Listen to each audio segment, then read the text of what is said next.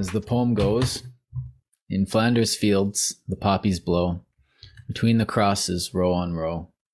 They mark our place, and in the sky the larks, still bravely singing, fly, scarce heard among the guns below.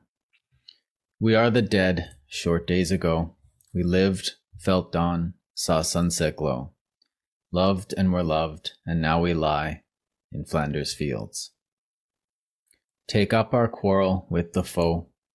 To you from failing hands we throw. The torch be yours to hold it high. If ye break faith with us who die, we shall not sleep, though poppies grow in Flanders fields. We read this poem every year or so in Canada, and I'm sure other parts of the Dominion.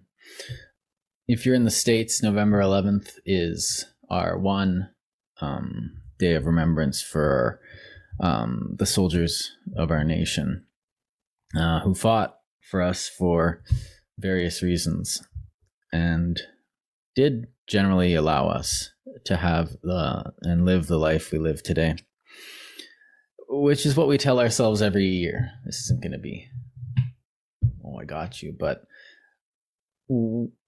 once a year in Canada and in the rest of the Commonwealth and in most nations, we celebrate the end of what we thought at the time was one of the worst wars that humanity had ever seen. This was the First World War, which I guess in human hubris, they didn't know what was coming. And so after 4 years of war and probably over 10 million dead, they signed an armistice on the 11th hour of the 11th day of the 11th month of the 18th year of the 20th century. And every day since, there are memorial ceremonies. And once a year, we have our memorial ceremonies at cenotaphs, at bases, at schools all over Canada. So today we'll be talking about that. This is why it's the most important ritual that our society has at the moment, because it reinforces one of the most important qualities of our modern society.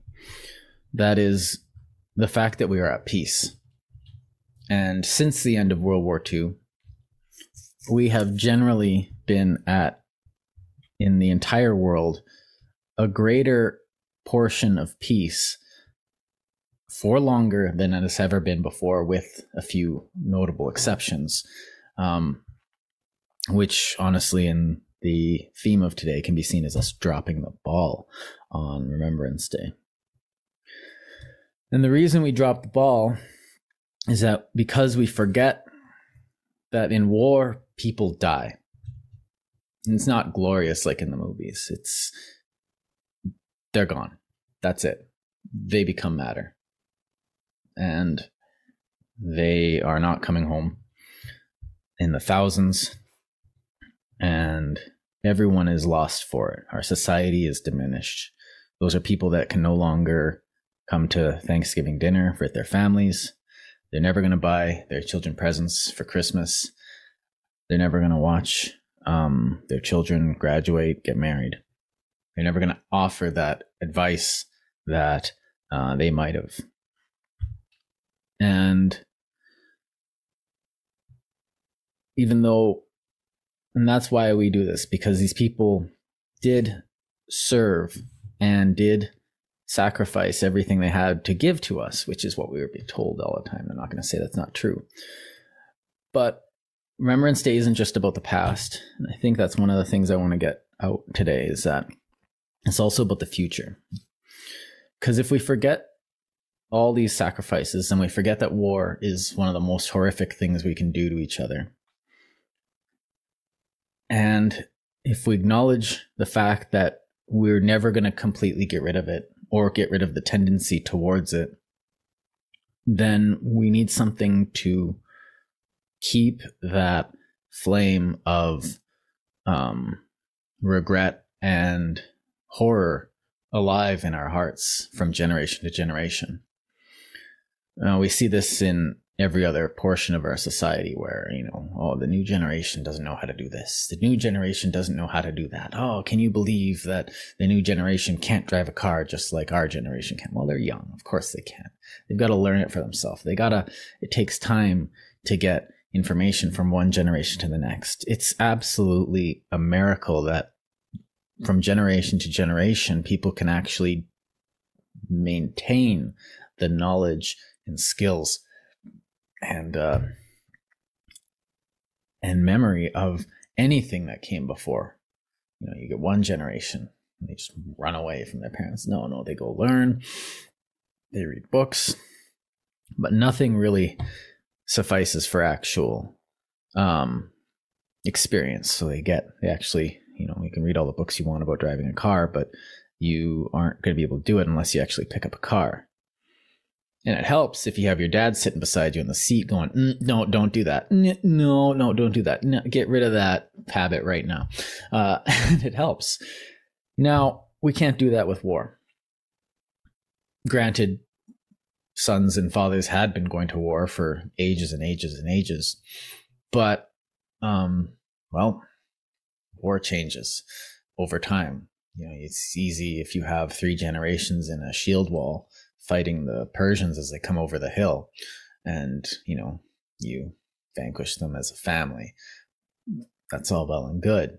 War gets a bit more romantic, but even the ancients saw that war is something that causes horror. War is something not like it is in the epics and the stories. As pike and shot and horse got added to war, it still didn't change much. It was still large armies clashing against each other in isolated areas. But as industrialization took over, war became a monster that we really couldn't understand or even fathom. From Finland to Greece, there was a fire raging for 6 years across Europe. The scale of it is absolutely beyond thought. From the English Channel to Switzerland, it was the same 20, 30 years before that. And we have no idea what the next one would look like. Maybe we wouldn't use nukes. Maybe we would. Would that be better? I don't know. It's not something we want to see. And it's definitely something we're forgetting about. And what we need to pass on, I think, is the idea that all wars are dumb. Now, this is obvious. Oh, war is dumb. No, war is dumb. War is an idiotic thing brought about by mistakes in policy and mistakes in economics, mistakes in every factor, mistakes in emotional response to situations that seem more grave than they actually are. Most of the time. Now, something like World War II, we can justify because it wasn't us making the idiotic decisions that started it. We're reacting to the idiocy of others. And for some reason, we learned our lesson after the war and instead opted to issue a Cold War against the new enemy that showed up right after. Whether or not that was better or not, well, I guess fewer people died than if we would have started a nuclear war. So we learned our lesson. Maybe. Or maybe we were just broke. But it's not the sort of thing we're going to get rid of. And so we have to realize that this is part of what made humans humans back in the day. We are not we're not a species that is separate from something like war.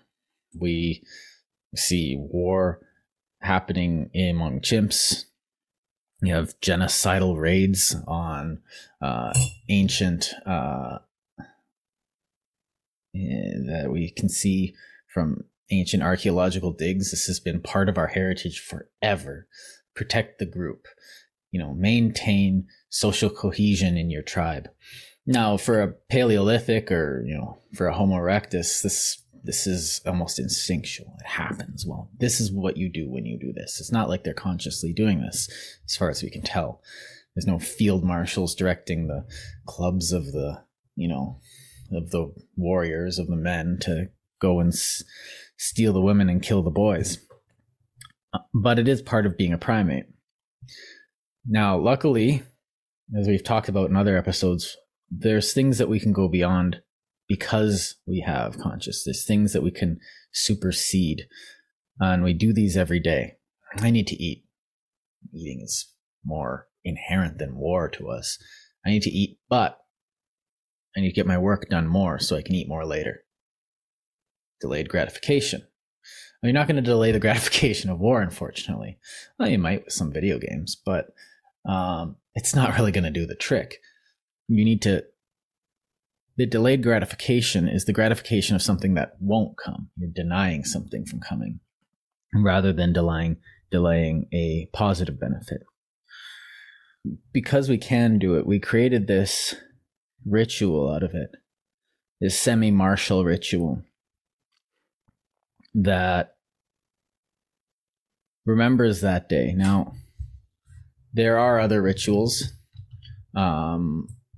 There's one in Belgium, I believe it's Belgium, is that there's one at the Menin Gate where every day they do a last post ceremony. And they've done it every single day since the war ended. During World War II, when the Nazis took Belgium, they moved the ceremony to England, but they still did the ceremony every single day. Someone would go out, play last post. They would do a Remembrance Day ceremony, and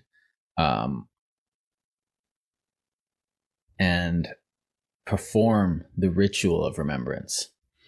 Now, why would we even have a ritual like this?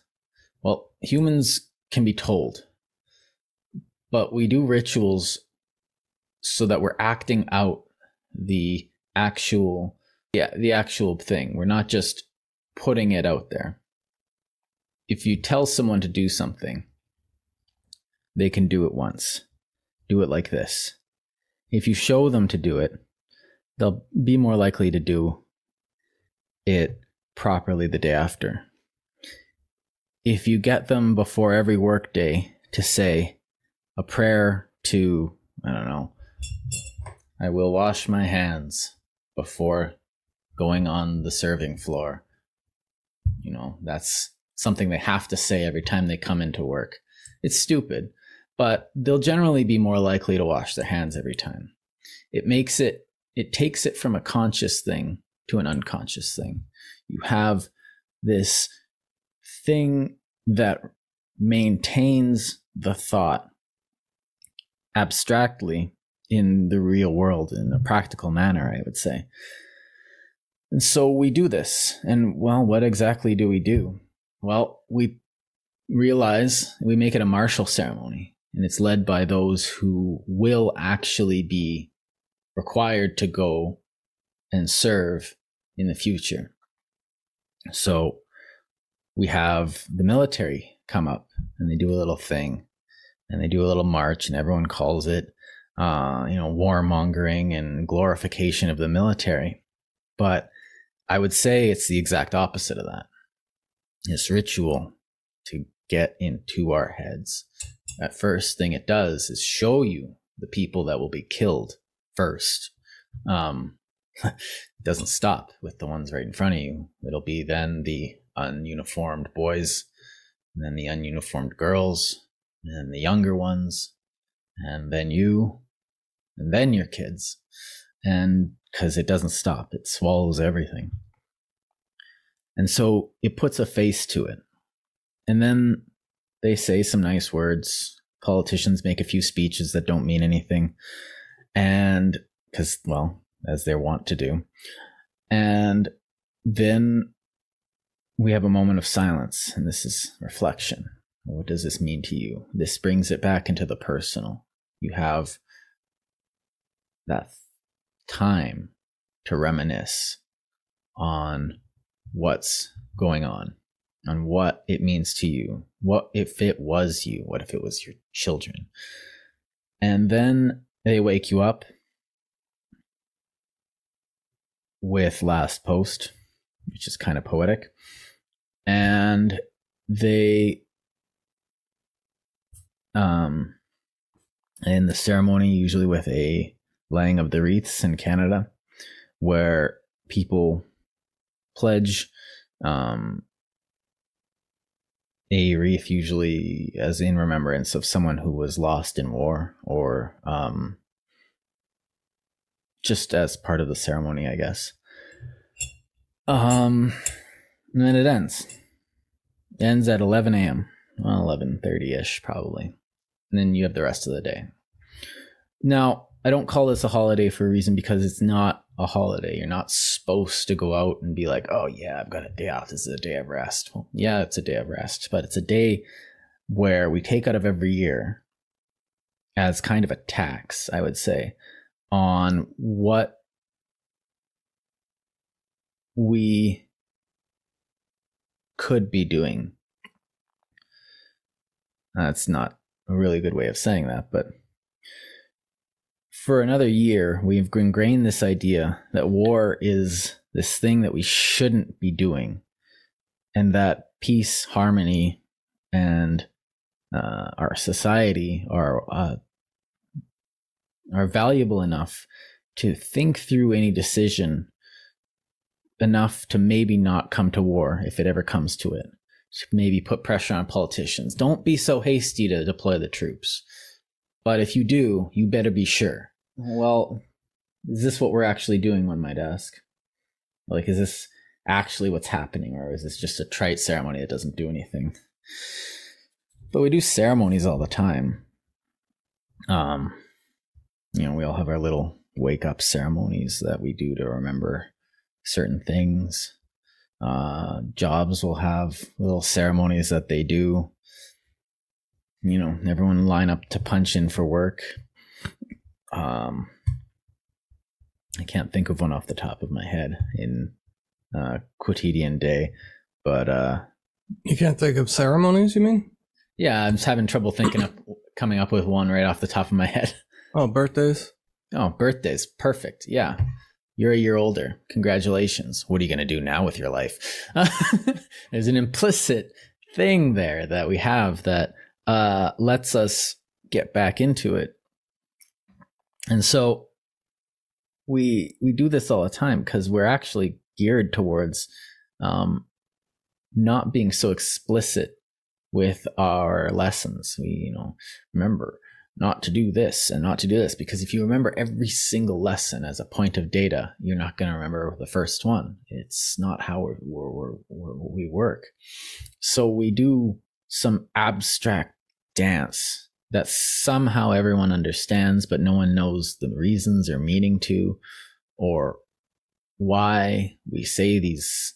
Why do I read this poem specifically that I've heard before somewhere? Oh yeah, that was at the last year's one. Honestly, doesn't matter. All you really need to take away is that war is bad. And it's so bad. But the problem, and the reason I think this is more needed than before, is that a lot of the people that remember the war are dying. A lot of them are dead. We don't have any more World War I veterans, or if we do, it's no, I don't think so either. I think they've all passed. And we can have their stories, and we've recorded their stories a lot, and we have a lot of footage, but it's going to slowly be forgotten. War is going to become this abstract thing again soon.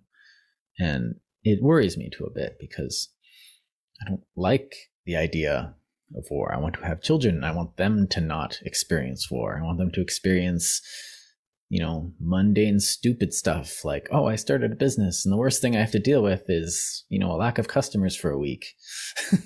That would be terrible for my children. And so to me, it's, again, not a nationalistic thing, yeehaw, Canada, let's go and fight the Hun. No. This is something that's a lot more important than that, because the further away we get from having people who are able to tell you, here's what it was like, the more and more it's going to seem like a game again. It's more and more it's going to seem like this glorious thing. And that is a real danger.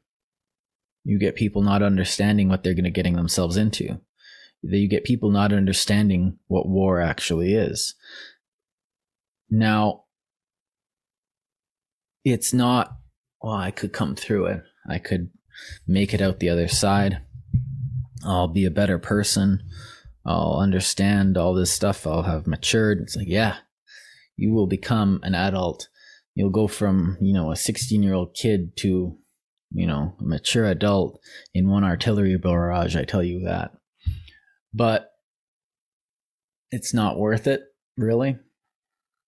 And you're probably not going to be the one to come back. It's not a romantic thing. Now, I've never been. I've talked to a lot of people who have. The one thing I've gotten from them is that they have PTSD. And they don't like to talk about it for the most part. From studying history, you don't get a sense of the heroic. You get a sense of the absolute chaos that starts on a dime and doesn't abate.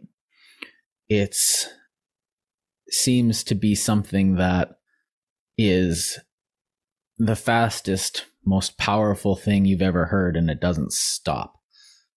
And you want it to stop, and it just doesn't. And it's really harder to explain from that, unless you want to go and tell us yourself.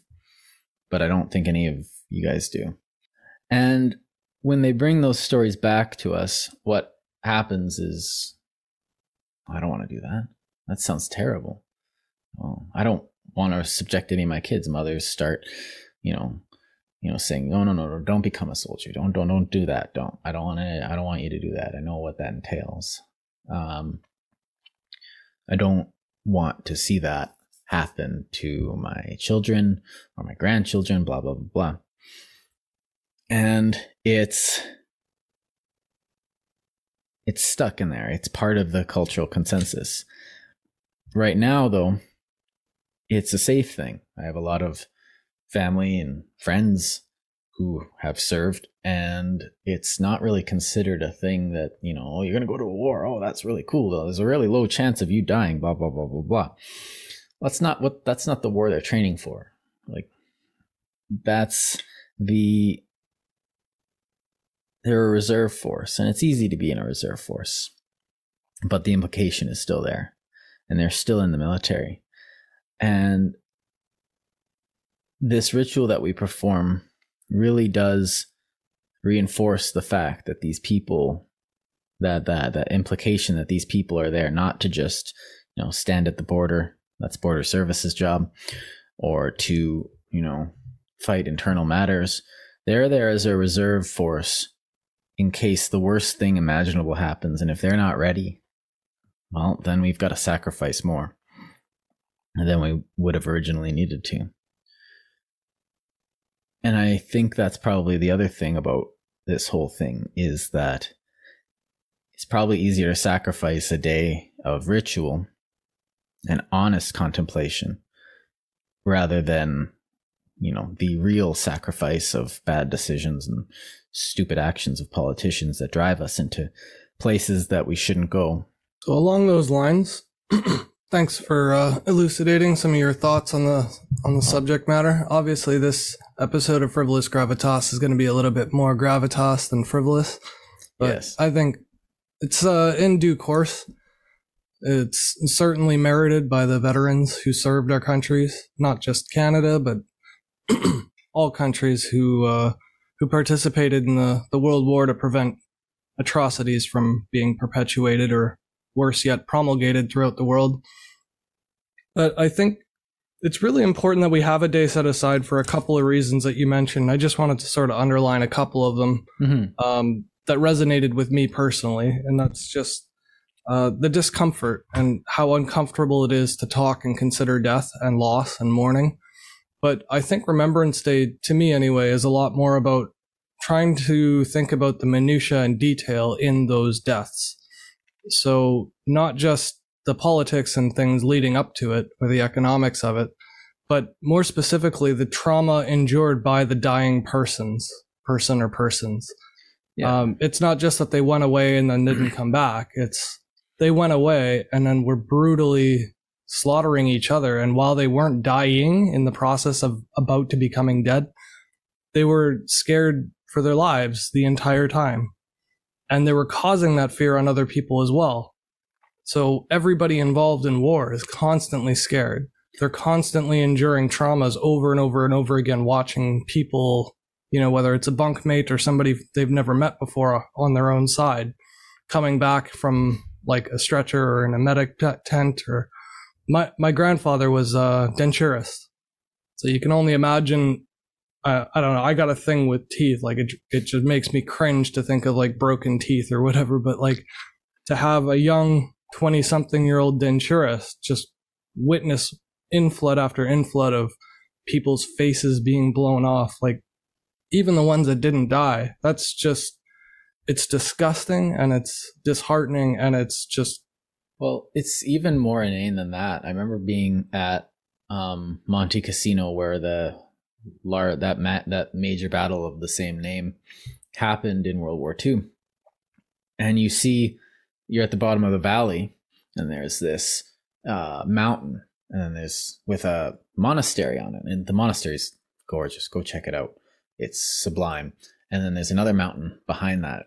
It's kind of halfway up the mountain, but you can see the monastery from, dozens of kilometers around. So the monastery becomes an observation post for the Germans.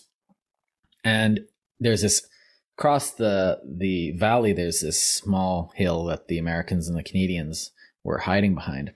And I think there was an Indian division there too. East Indian. Don't quote me on that, but I'd have to check it out. And there were definitely Anzacs there.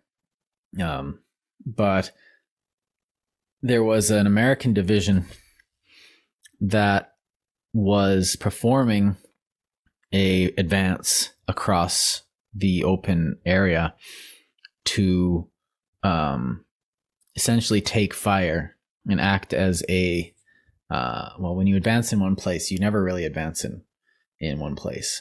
You want to advance in multiple places to have the enemy guessing which is the real advance, which is the actual push.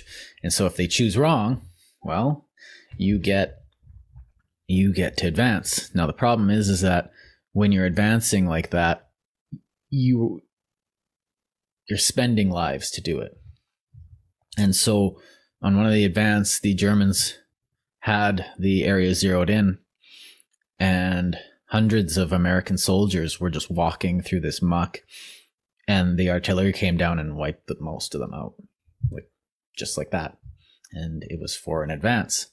It was necessary. This is a war in which there were millions on either side.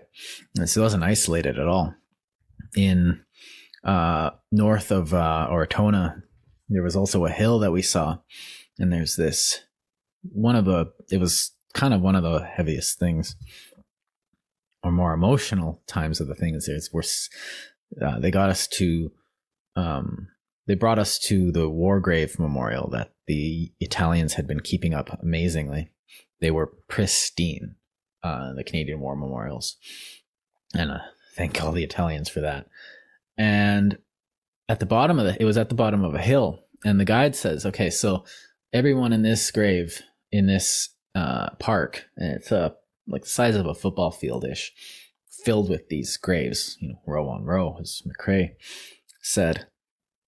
And it points to the top of the hill, and she says, everyone in this cemetery died advancing to the top of this hill. And there was one machine gun nest up here.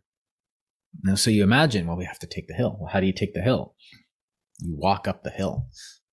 And you know that there's a guy who has a clear view of you, and you still have to walk up the hill. About 120 Canadian soldiers, in addition to some British, American, and a couple Soviet observers actually died there. And you were looking up saying, would I be able to walk up that hill and just die in order to advance over one hill. And, well, they're being ordered to, they have an element. No, this isn't the Red Coat Army anymore. These are free soldiers who are having to make that choice. And yeah, you don't really have a choice, but you are not guided by fear. You're more afraid of your drill sergeant than you are of the enemy, kind of thing, like they had in earlier centuries. And so that is something that makes it, I don't want anyone to have to make that decision. I don't want to have anyone be like, well, I guess this is it. Over the top we go. And like World War I was even dumber. Like, you think, haha, I shall go and I'll be the one. I'll just stab like this and then I'll shoot like this and then I'll, tat, tat, tat like that. No, you poke your head up and then it's over. Someone just clicks the remote off on your life. That's all it is. There's nothing romantic about it. And that is, those horrifying stories that I'm telling are real. They are a good reason for us to remember to be careful. And these are the stories that need to be shared, I think, because it does end up kind of looking like an adventure after a while, I would say. Yeah, and along those lines too, I think it's really important to also keep in mind that the heartache that the people must have been going through to have to witness that and then 5 seconds later take another step forward. You know what I mean? So the guy who pops his head up and gets his head blown off, the guy standing right beside him had to pop his head up next. You know what I mean? So like that type of thing is just often overlooked when we think of like the imagery that we'll see in movies or from poetry or from pictures or drawings or anything like that, or from stories written. It sort of discounts that minute by minute of actually having to live through it and deal with it and see it. And those types of traumas, I think, are the reasons looking forward into our future, more so than just the death, because death happens all the time. And I don't say that just to dismiss it, but what I mean is that's not the harshest part of it. It's the survival part that's actually worse, because then you're enduring the long-term after effects of it, but also it's like prolonging your death. If they die 3 years into the war, that's 3 years they spent being traumatized before dying. Mm-hmm. You know what I mean? Like that's a really grueling and harsh way to die. Even if the final end was really quick, they suffered tremendously before that point. Even aside from that, like you get like just being in a trench is uncomfortable. And that, like, those days where you just can't get comfortable and you're just having a bad day. That's every day in the army when you're at war. That's every single moment. And then you get into combat. Now, the weird thing about combat is that it puts you into this weird state as far as, I guess, psychologists can tell. But you don't really get a war story where the guy's like, oh, and then I did this, and then we did this and this and this. Only you get that really only from like the hardened veterans who know how to handle it. But most people that get into it for the first time, especially when you listen to I guess what they call it now is oral histories, but firsthand accounts of oral history is just a recorded firsthand account. I'm going to make a lot of enemies with that for some reason. But these testimonies say that, I don't really remember what happened. It just kind of was happening around me, to me, by me. Like it was just happening. I wasn't really there. It was just, and one of the things that happens after is that the adrenaline rush kicks off, and your entire body just kind of goes. You start crying. You're completely emotionally, physically, chemically drained. And one of the things that happens is that you don't actually remember what you did and why. It's just kind of some stuff that happened. I remember hearing one. I think it was a story from the Falaise Gap battle in Normandy, south of Normandy in World War II. And in this battle, this soldier was saying, "Oh, and I was running this way, and I remember." Running this other way, and then there was a tank, and I somehow didn't die, and then I ran over here, and then I shot a guy, I think, and then I was over here, and then the battle was over. And it was a jumble of nonsense. Most times it's really hard to gather what actually happened, because it's just so chaotic and the person in it can't possibly fathom what things are happening. Meanwhile, like, because we have the urge to remain alive being such a core of our being, anything related to death or other people's death creates a response in us of get out, go away, don't be here, don't do this. And they've been fighting with this probably since, the war started. It's like, oh, this could be it. And now it's like, well, this could be it. And the body's just like, get out, get out, get out. And the body will do whatever it possibly can to get the body out of there. Whereas your brain's like, no, this needs to happen. And there's probably sometimes really good reasons for it to happen. If the Russians are at your doorstep or the Germans are at your doorstep, poor Poland. If you're a Jewish family in Warsaw, like, you have a really darn good reason to fight. But your body. But even then, nobody could have imagined the war, the camps. You know what I mean? Like, no, Auschwitz wasn't even fathomable before it actually was erected and built and set up, and they started using it. If just the whole idea, like, now that we look at it in hindsight, we think like, yes, this happened and it was awful, but like, it was unprecedented before, and that type of fear is a type of suffering that's no lesser or more so than any other, but it is deeply profound. Like, it is, I don't know another way of wording that. Like, whether you survive or die, just the experience of that suffering is profoundly painful in my eyes anyway.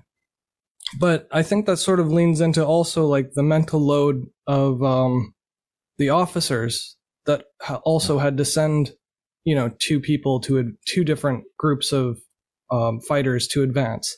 Yeah. They're choosing people who they know are decent, hardworking individuals. They probably know a lot of them personally, and they're sending them off to die for a cause that everybody agrees to and consents to, more or less. But that doesn't really change the fact that officer had to pick and choose not who lives and dies, but who moves on one offensive versus the other, and then that outcome is whatever it is because it's war, right? Same with like paratroopers who wind up getting lost in, when they miss their target zones, or pilots who never come back. You know what I mean? It's all different types, from the seamen who get whose ships go under, and how many subs were there crews that drown. I'm claustrophobic. A sub is, like, even thinking about it is horrific. Yeah. So I think what a lot of people miss in Remembrance Day, and this includes myself for the longest time, is just a lot of what we're taught and educated and focus on is just the death. But I think Remembrance Day is also, it's giving of yourself some time and consideration and some of your mind to value the sacrifices that were made by even the survivors and by the people who survived before dying, because that is equally horrendous, in my opinion. Well, obviously, having never been to war. Well, we're doing better now as a society, and Remembrance Day has that added effect of being like, hey, remember those guys we sent into battle? Yeah, they're still here. They're still dealing with shit, and they still need our compassion, and they still need they just want our money so they can, well, that's part of compassion. We did send them as a group with our taxpayer money to do some gosh darn distasteful stuff. And now they come back and we're like, the thing you made me do, I can't do a job now because of it. And so we have to be like, we can't just give them money for the rest of our life. Well, what do? Well, what if we gave them psychology for the rest of their life? That would probably be really good. And what if we gave them a break on certain things? Yeah, and I think that's what makes the day really important specifically too, is not just to have memorized the history and to drill it into kids, which we should do because that is important to know it. But I think the day is really important because, like you said, we have too many lessons to learn to keep them all in the front frame of our mind at all times. Yeah. Having a day set aside for it where it's not every day, so it never becomes routine, but it becomes tradition because you do it every year at least once. This is not to say that you should only do it once, but you should make sure that you do it at least once every year. And that day, I think, is so important to help people because we know our own human fallibility, that we are forgetful in nature. And that's, again, part of our biology. It's part of our evolution. It's part of what helps us in our day-to-day, the way we get over trauma. And, some people develop PTSD, and what that is a deficit in being able to forget things.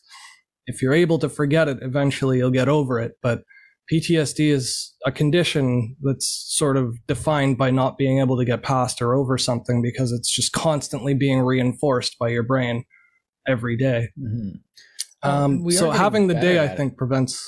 Oh, yeah. We are getting better at it. But just because those we can fix PTSD. Well, that doesn't mean we should make people get it either. I don't think we do fix PTSD, though. You can treat it. You don't really fix it, though. Yeah, it doesn't change the fact that you still had to deal with that village like that. And but things like nightmares and flashbacks and attention deficit and alcoholism and, there's so many offshoots, just violence in the home.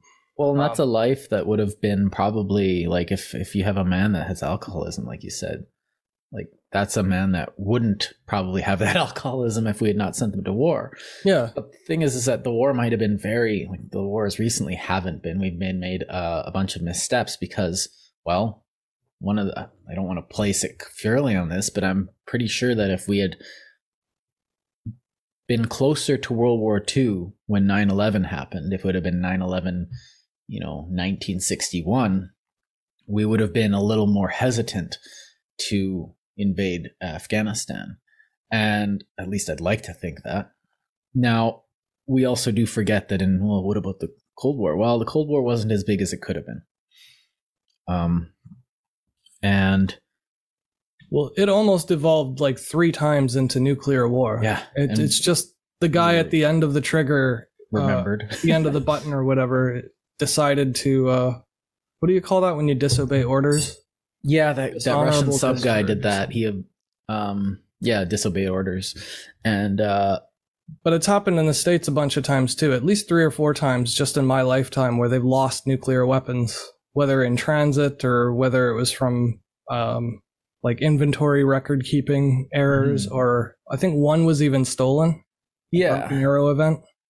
But even the Cold War almost became worse than the Second World War. It was that close. And to sort of shrug it off and dismiss it because the stats don't show it. No, I'm not saying it's just I think the fact that it didn't get worse than it did is kind of a testament to, but it takes constant. The thing is that this drive to deal with the bad guys, not the bad guys. Well, the communists were definitely not the good guys. If you have gulags, it's usually a sign that you're the baddies. But that doesn't mean we should be going in and killing them all. That's if they're at your shores. This is kind of my kind of rule of thumb, which is when should you get involved? Well, if they're shooting your people, it's kind of don't start a fight, but always finish it, sort of thing. Or if the people are begging for help, that's another situation too. The Jewish people begging for help when they couldn't help themselves after they'd already been rounded up and, herded into concentration camps. It's a bit late to tell them to arm themselves and train themselves and form. Well, they did form militias on their own, and I don't think the West really believed what was going on with the Jewish people. It's my understanding that they didn't want to get involved until after they knew the horrors of the atrocities, years and years later. Well, the leaders had an inkling of what was going on. You'll see shock news articles every once in a while being Churchill knew about the camps. It's Churchill knew, but Churchill didn't know. He suspected because really the communist information net, not the communist, the National Socialist Party of Germany, they were keeping very tight control on it. So the West had an inkling.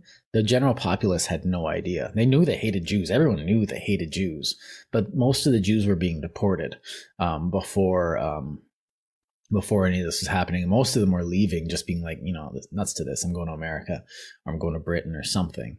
But even a lot of the German soldiers weren't aware of what the camps were actually doing. They knew the camps were set up, but they couldn't, in their wildest dreams, have thought of a whole bunch of people, like thousands and thousands of people starving. They might have seen them pushed onto the trains and hosed down, and they might have thought that that was the worst of it, maybe. Well, then you get them, and then they're telling people, like, well, this is for their safety. And then the Germans are like, oh, that's nice. Well, they're safer this way when they're not around us. Because, now we can have our place, and they'll have their place somewhere else and out of my mind, so I don't have to think about them. But, like, most of the population didn't know. But then when they were discovered by the Red Army and the Allies, that's a bit of a Freudian slip, sorry, is that the West learned, and it made the papers instantly.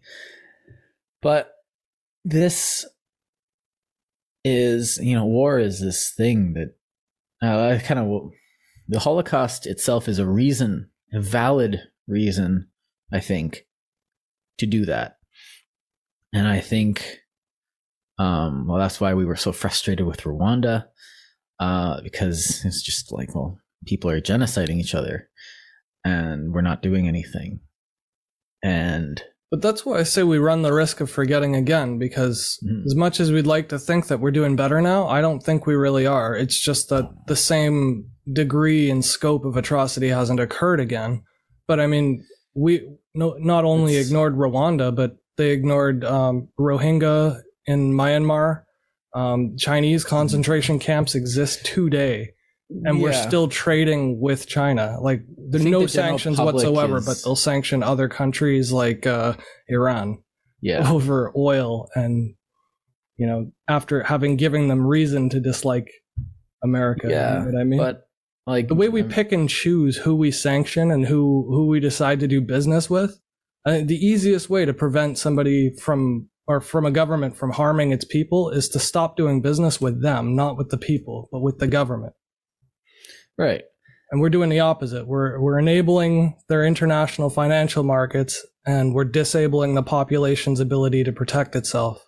Well, and here's the weird thing is that if you say we have China with the obvious concentration camps, you can't convince me that those aren't concentration camps. The re-education facilities, the work camps, BBC documented them a couple of years ago very well, and showed that they even showed through satellite imagery that even the BBC guys were being shown a flowered up version of it, because before they got in, they painted a bunch of like happy tennis courts and stuff on the pavement to make it seem like they were actually allowed to play games. And is that worth going to war over? And to what extent? Well, okay, let's try economic sanctions. That's a little more humane. Maybe they'll not do that whole genocide thing. Maybe they'll stop printing papers about, eugenics over there and stuff like that. But if people actually paid attention to the horrors of war, and they actually appreciated and valued and grasped the severity of war itself, you would explore all diplomatic avenues possible before going to war. So I'm not really saying it's a question whether or not we should go to war over concentration camps, period. What I'm saying is that we're not even trying. And we're acting as if we remember everything, and that we solemnly, swear and pray to our vets that have fallen, but there's no help for therapy services. The Veterans Administration in the States is still not providing like even basic health care to most of the people, especially in rural areas. I mean, the urban areas have better facilities, but I mean, this is why I think to me the day is even more important today than it has been in the past, is because today we have all the access to information, knowledge, and history at our disposal, whereas before they didn't. They were just winging it by the seat of their pants, hoping they did the right thing and doing the best they could. But now we know what's best. Right. And we're not even actively pursuing the best. We're like intentionally. To your point, one of the problems with World War I was that they had no idea what was going on. They were still thinking in the Crimean War terms. You know, they didn't where communication wasn't a cable; it was a messenger. It was a letter, and the war moved so fast that none of the generals on any of the sides could keep up with the fact that they had mobilized an entire continent in 30 days, which was insane. And at the Battle of Mons, they had no idea what was coming up. What do you call them? You have a line of British machine guns just sitting there, and the Germans, not knowing what the heck's going on because they hadn't had a war in forever, they just literally march a division up or a battalion up to the battlefield, like in lines, in rows, and the British are like, what do we do? Well, I guess they're the enemy, so tat, tat, tat, tat, tat. And they mowed down an entire battalion just right there because they had no idea what was going on. They had no idea what war entailed now. Now, like you say, we have a better idea of what happens. We can have reporters go into, actual war zones now and see, why are you guys doing this? Well, they're the bad guys and, the military junta, and we're the freedom fighters who are fighting. It's like, okay, so you're both evil and you're both fighting, so we need to not do that. So now but we also have ways of getting better information. Nobody knew what the Germans were thinking back then. Nobody knew what technology the other side had, even though they could see it and try and copy it, and they didn't really know what the other side was going to be doing until it happened. Tanks were a surprise. Gas was a surprise. Nowadays, we have all this intelligence to tell us what's actually going on, so we can actually talk about these things. Why are you claiming the South China Sea? Like, does anybody really want to go to war with China that is in their right mind? No. Does anybody want to be that? Does anybody be like, I hope they invade Taiwan so that we can get this thing over with right now? It's like, no. There's tons of other things that we could be doing. And I do think they cause that mentality in their marketing campaigns, recruiting people for the Navy SEALs and for the Marines and for the Army. Like, look how fun it is. You can drive big boats and you can see the world and you can fire guns and you can blow things up. Like, you get a good paycheck, you can get a pension. They show you, everybody all these benefits in advertising campaigns trying to recruit kids to be lifelong officers. And to me, if people actually grasped and appreciated the horror and destruction of war, the commercials would look completely different. It would be, help us prevent another war by joining the Navy. No. Help us prevent another war by joining the Marines. One of the best ad campaigns was the Canadian one a while ago, where it's literally just like tanks, planes, helicopters. This is all the things you could be doing. And all they say is strong, proud, which plays on, it's like, we're strong. We're proud of what we can do.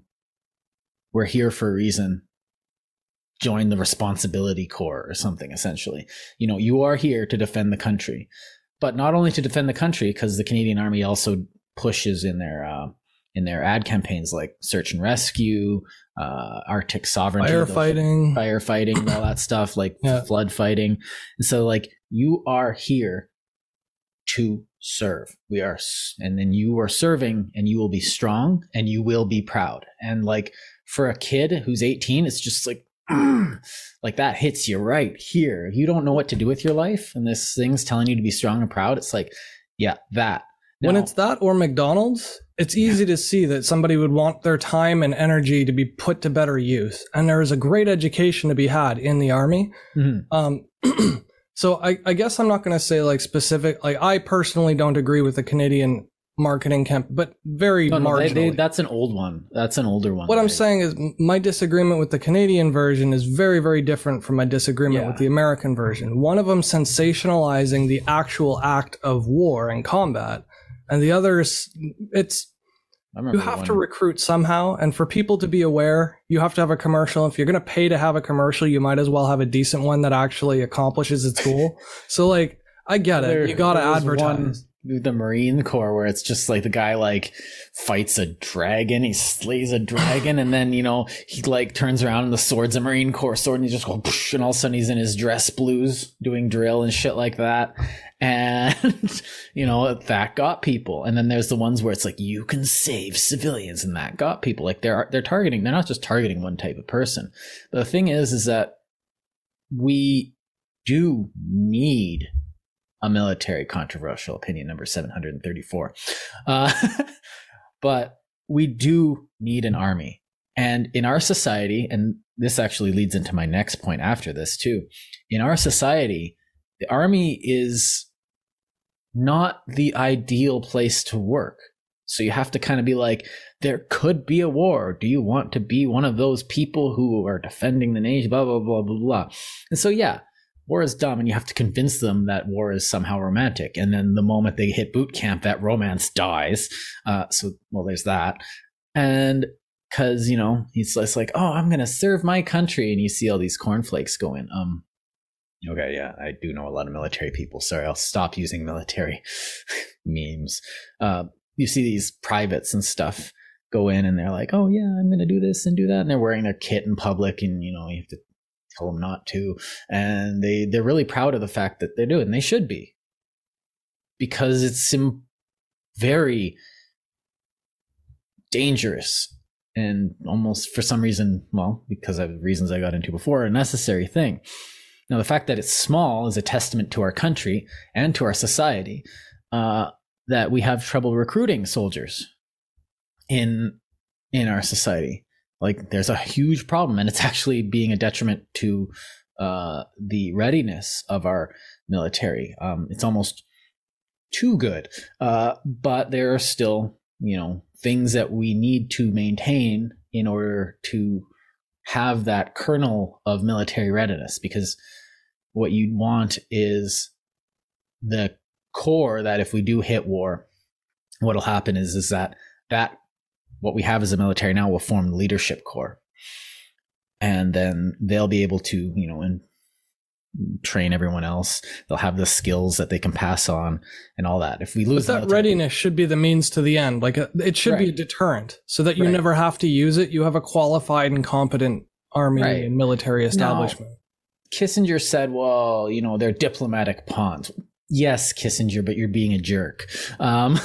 Because these are still people. Well, it's just like, well, they're just dogs that we use in diplomat. Yes, you have an army, and you bring that to the diplomat table, and everyone puts their army down on the table saying, all right, we all have our armies. Yeah, Switzerland. Oh, no, you're good. And so, actually, Switzerland has an amazing. Yeah, they got the Vatican army. Yeah, well, the Vatican has a Swiss army too. They're so good. That's what I said, yeah. Yeah. And everyone brings their armies to the table, and now they all have their armies. Everyone looks, okay, yeah, we can all kill each other. Yep. You show your army so you know what you can do harm to us. Okay, good. Now we all can do army. Let's talk about wood trade. And so everyone can see that everyone can hurt each other. Good. Now you can delete that. It's like a math equation. You know, everyone's army cancels each other out at the diplomat table. But if two countries are side by side and one doesn't have an army and they don't have any trade agreements, one side's going to be like, well, what are you going to do about it? You're going to attack me with what? Nothing? Okay, bye. I'm going to do whatever I want. That's what I think. Remember and say it's really important to reprioritize diplomacy. Yes. Because that's the thing that falls to the wayside when we forget. Right. And the thing is that we can guarantee with Remembrance Day and all this stuff that we can be diplomatic. We can do this. But there is no guarantee that the guy on the other side of the table, of the diplomacy table, is going to have that same mentality. He'll have the war drums in our head. We'll be like, oh man, we're going to get a good trade deal going. This is great. We'll stop this enmity between our peoples. And the other guy will come to the table being like, wartime, let's go. And it's like, Canada's no threat. We can take their Arctic sovereignty whenever. The Baffin Islands, like, kick all those indigenous people out, and all that oil will be ours. So, okay, we could trade for that oil and it'll be better. And this, I guess, brings me to that other point, is that war is extremely wasteful. And this is kind of one of my biggest points, is that diplomacy, and like you said, can't be understated enough, but I've been wanting to get to this point for a while. is that if someone comes to the table with war drums in their heads, we can do our best to try the diplomatic action. When they said, well, even during this meeting, we've got a destroyer group heading towards, to take over your oil rigs in the Arctic Sea, blah, blah, blah, blah. Good luck with that. This is literally just a meeting telling us that we're at war now. Bye. And so this is not actually the best way for that government to get our oil at all. You spend how much money firing a cannon at somebody? Now, like I say often, I enjoy going to the range and shooting firearms, but every bullet is, a dime or a quarter or something. That's not exactly expensive, but it's not exactly cheap. It's cheaper than smoking, which is strange, but it's when you put it on a level of a cannon, you have a couple $1,000 a round, or a 50 caliber belt, which is $10 a round. And then you fire an entire belt, which is 200 rounds. That's, $2,000, and then you fire an entire, if you have a battery, an anti-aircraft battery of 50 caliber machine guns, all firing at an airplane coming up or a missile, you need to expend $10,000 to shoot down a missile. That is $100,000. War economy is not favorable to any sort of sustainability, which is why you want, to blitzkrieg your way through the war. You want to make it fast because it's going to be expensive, which is why one of the reasons we failed in Iraq and Afghanistan. We did it fast, but then we had no idea what to do when we were there. And then we did everything wrong. And fast also causes more collateral damage, which causes more resistance, which causes a prolonged war. Yeah. And war is wasteful. War is a bludgeon. I think that's another point we need to get. War is not a scalpel. Anybody who tells you we're going to get in there and we're going to take it over. Now, the only thing you could do with a scalpel is maybe a missile. If you've got some of the target painted and you carefully place it, but an explosion is still a bludgeon. Now you get like SEAL teams and special forces, and they are very precise and scalpel-like, but they are also small. You can't win an army. You can't win a country with like one SEAL team, and I hear a bunch of SEALs in the background. But anytime you murder a single person for political means, you're going to round up a whole bunch of people behind them to fight back. Yeah. Rallying defensiveness from the people on the other side. So even if you do pull a scalpel, the bleeding that comes from it afterwards can kill you. Yeah. You know what I mean? Well, Machiavelli said in The Prince that the only way to control a country is to murder everyone in it. And so you can't, like, if you take over a country, well, you're gonna have a bad time. And so you have to realize that, like, if someone is decided to war you, then yeah, you war them. But what if you traded for that oil? What if you said, yo, Russia, stop it. We got some good stuff in our country. You want our oil, right? Now, the Arctic isn't that hard to get across. So what if we just traded? Archangel will be a great port to move goods from Canada into. Let's do it. And we can both benefit.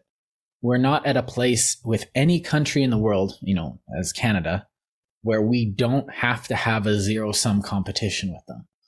Not a single country in the world is in a place where we have to put them in their place in order to have be who we are. And I think that's the crux of it. It's like, at what point do we have to defend what we are against someone who's trying to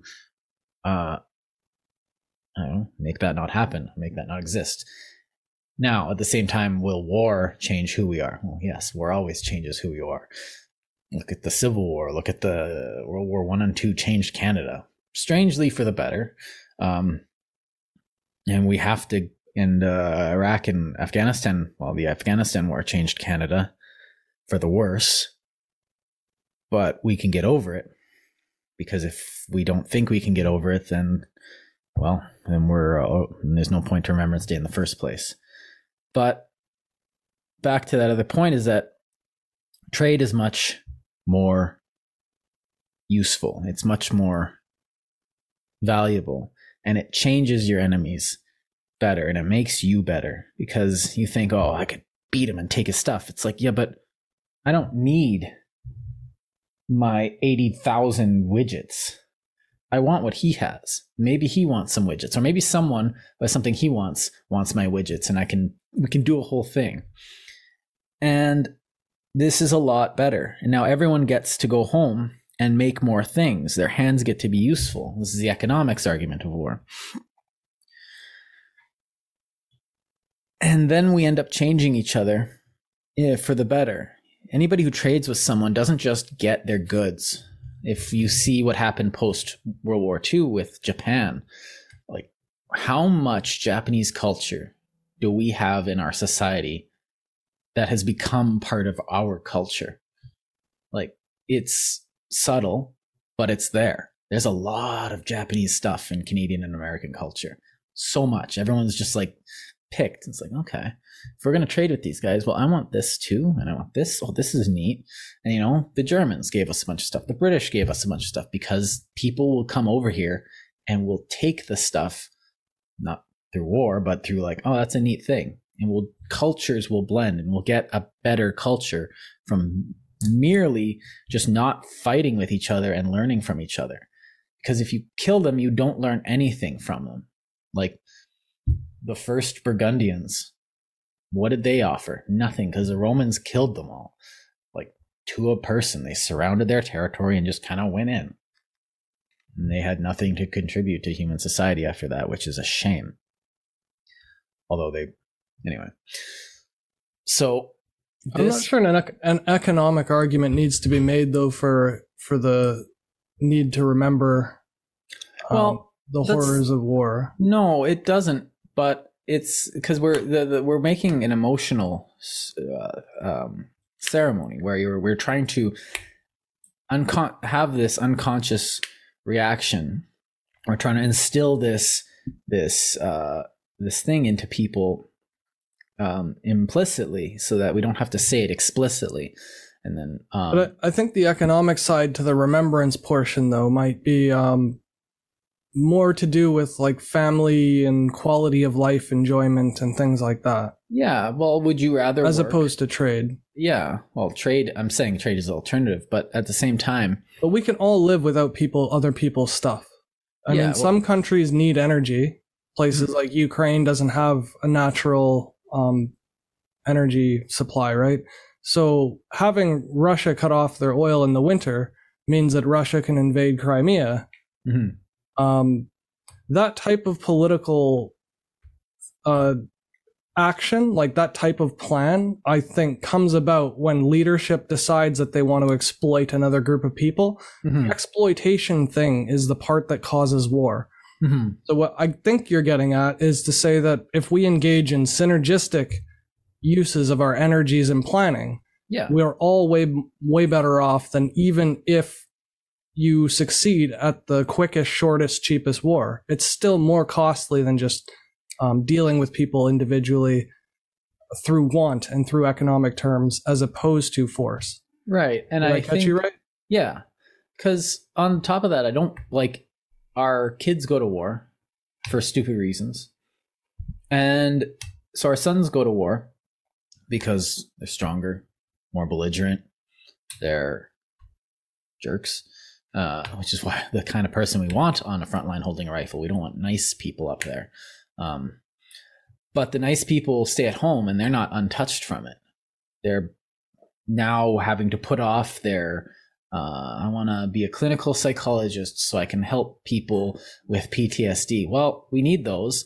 But now because you're at war, you're working in a bullet factory. You're working in a tank factory. You're building drones. You're building, ships, planes, ammunition, kit, all these things. You're filing paper. You're writing, letters to families who've lost their kids. Nobody wants to be doing any of this stuff. They want to be doing what they can in society. And war puts every one of those people's dreams on hold for the group's needs, existential needs. And if it's not an existential need, well, then it's a bad war. And it's that simple. And this is why it's wasteful. And your point brings up another point that I've completely forgotten. What was your you said your last I was talking about quality of life. Yes. So things like when your country's at war, your nutrition suffers. Mm-hmm. Your child rearing suffers, your education suffers. Your healthcare might actually get a little bit better because you got people more practiced at, field surgery and stuff. Yeah. But that's not a good reason. we can practice on people who get sick naturally and just, figure it out. And we did like any of these like side benefits. Like I have a book here called The Worth of War, which it's a worthy thought process, but I think that's a lie, because everyone talks about how we get these benefits from war. Well, you can't deny the benefits that World War II gave us in technological, ascendancy, blah, blah, blah, blah, blah. It's like, yes, I can. Most of those technologies were already in the pipeline in the 30s. In the 30s, which I'd like to remind everybody, we weren't at war. And with all likelihood, if we didn't have so many wars in our past, we probably would have discovered all of it sooner. Yeah, we could have had the destruction of intelligence and talent and book burning and library bombings and, all that type of stuff, like very, very severely delays progress because you don't have people with free time to sit there and think for their whole lives. Well, they're being forced to sit down and think. Well, no, because being forced to sit down and invent is your job. And people will do it not because there's this existential collectivist threat. Well, there might be. That's still a possibility. We could have aliens and be nice to have a military if they show up. And, but I don't know if that would even be useful. Bad aliens. I'm sure Carl Sagan's yelling at me right now. But at the same time, we had a lot, like the 50s, 60s, and 70s were probably some of the most scientifically, technologically progressive times of human history. Well, why? Well, because the Americans weren't at war and they were spending a ton of money on new things, on new ideas. You have like how much stuff came out of Stanford, how much stuff came out of some of the Canadian universities, how much stuff came out of all of these minds just being put together, not for the sake of war. We get transistors. But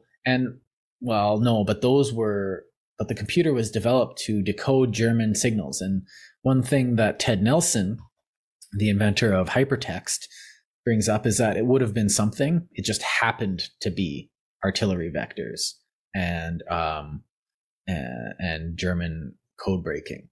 It could have been marquee texts on billboards. But again, that's stuff we've been doing for centuries. Like, right. Hash scripting has been done, like the Caesar cipher is one of the earliest popular mentions of encryption, but like we've been encrypting messages since the beginning of time, since we started writing, because it's just like a fun puzzle for our brains. And just like with transistors, Boolean logic was invented or discovered or realized, or at least it was first published scientifically in like the 1800s, I believe. Yeah, it was Ada Lovelace and Babbage. Although because of the culture war, Babbage is getting thrown to the dirt and Ada Lovelace is being hailed as, well, she was actually the one with the idea. But one of the biggest parts of like the Renaissance was that ability for people to not... were before transistors. Sorry, go on. One of the biggest parts of the Renaissance that brought the rebirth, the Enlightenment period, was the fact that people had time to sit at home, get an education, raise their kids properly, and do productive labor. Yeah.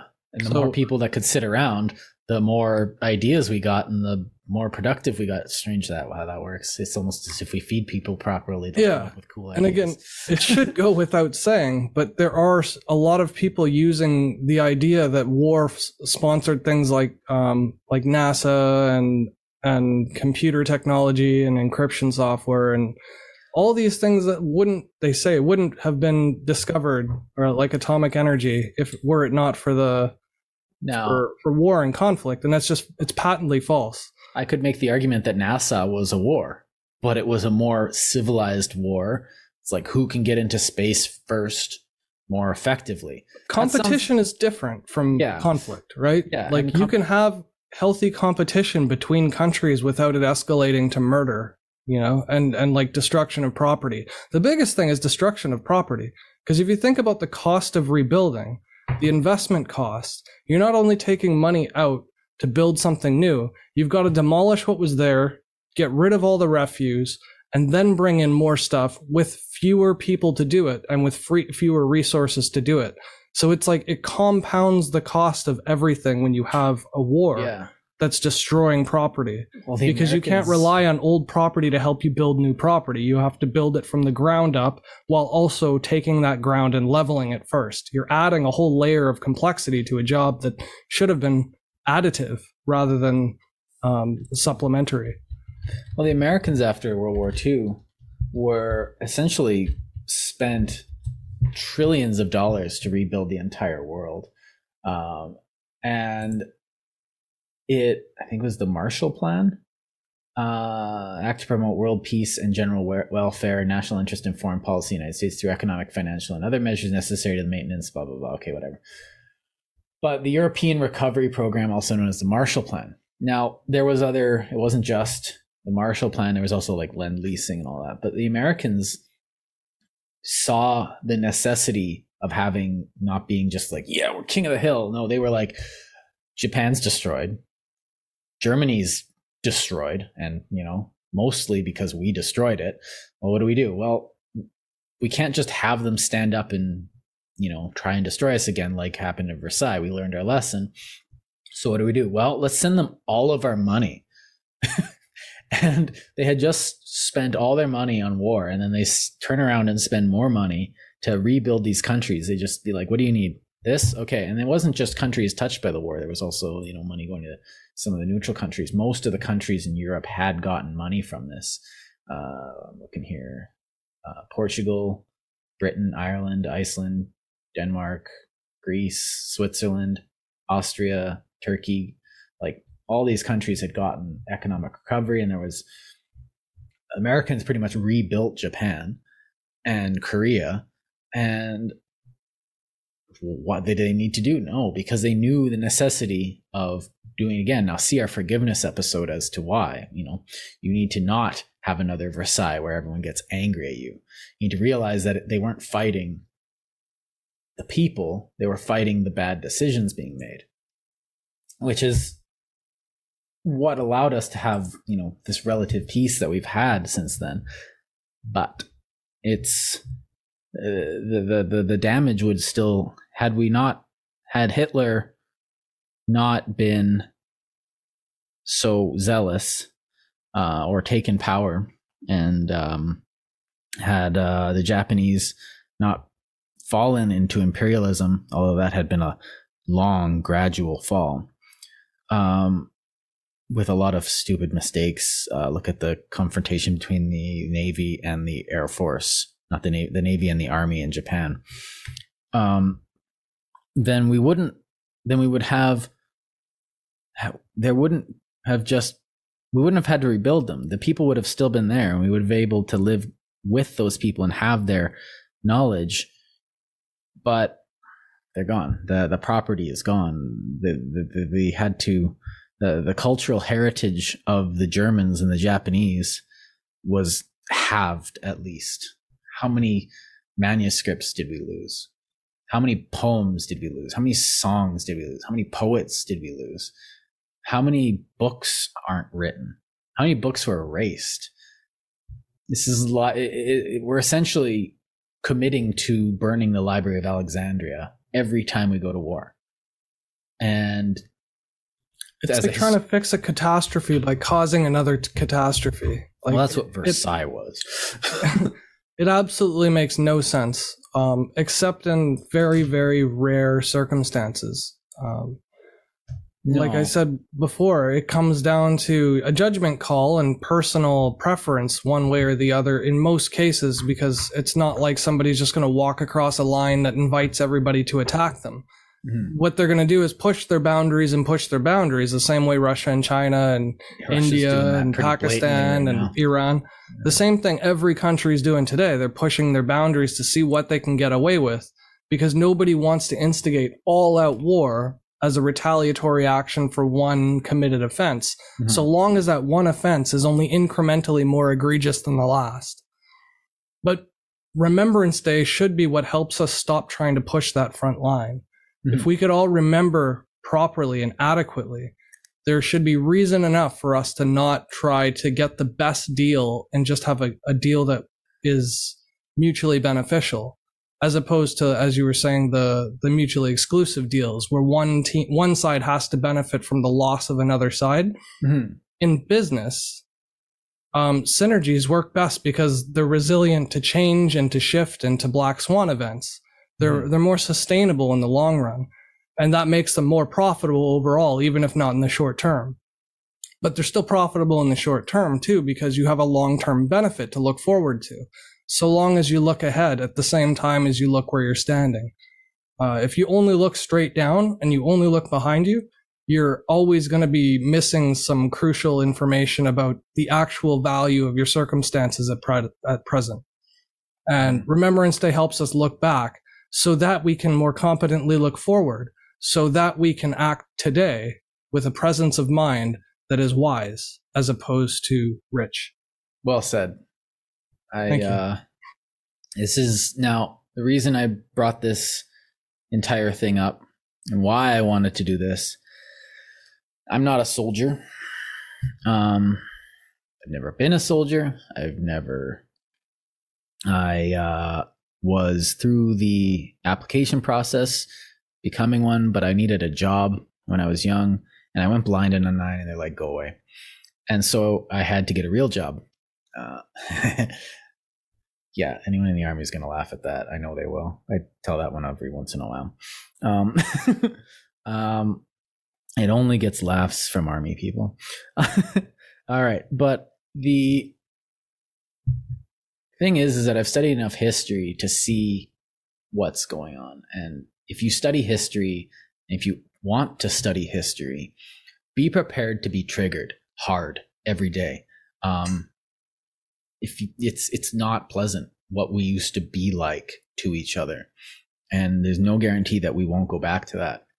And things like Remembrance Day are one of those things. And that's, to me, sitting from the outside, soldiers will finish their Remembrance Day ceremonies and they'll have their drinks. And I'll be sitting there all grave going, this is important. And that's why it's ingrained in me, because I want to have kids, and I want my kids to have kids, and I want them to not go to war.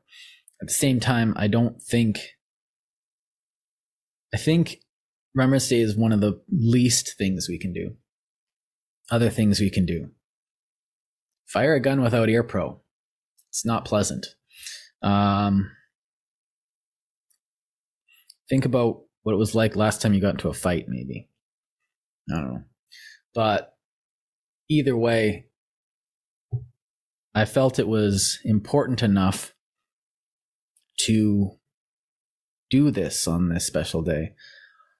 And I guess just like the Canada Day special, where I felt it was important to explain why it was important. Again, here, it's important to explain why this is important. And I think that's where we can leave it. Thank you for tuning into our Remembrance Day special. Please, I know this is coming out before Remembrance Day happens. Go to your nearest cenotaph or your nearest ceremony. A lot of times it'll happen in a stadium. I don't know what it's going to be doing for COVID. If there's COVID restrictions, don't pay attention to them. Wear a mask and just go anyways. What are they going to do? Arrest you? And you can have your own ceremony, whether That's or not. Terrible advice. Why? Ignore COVID restrictions. Just, you mean go outside? No, you're allowed to go outside. Yeah.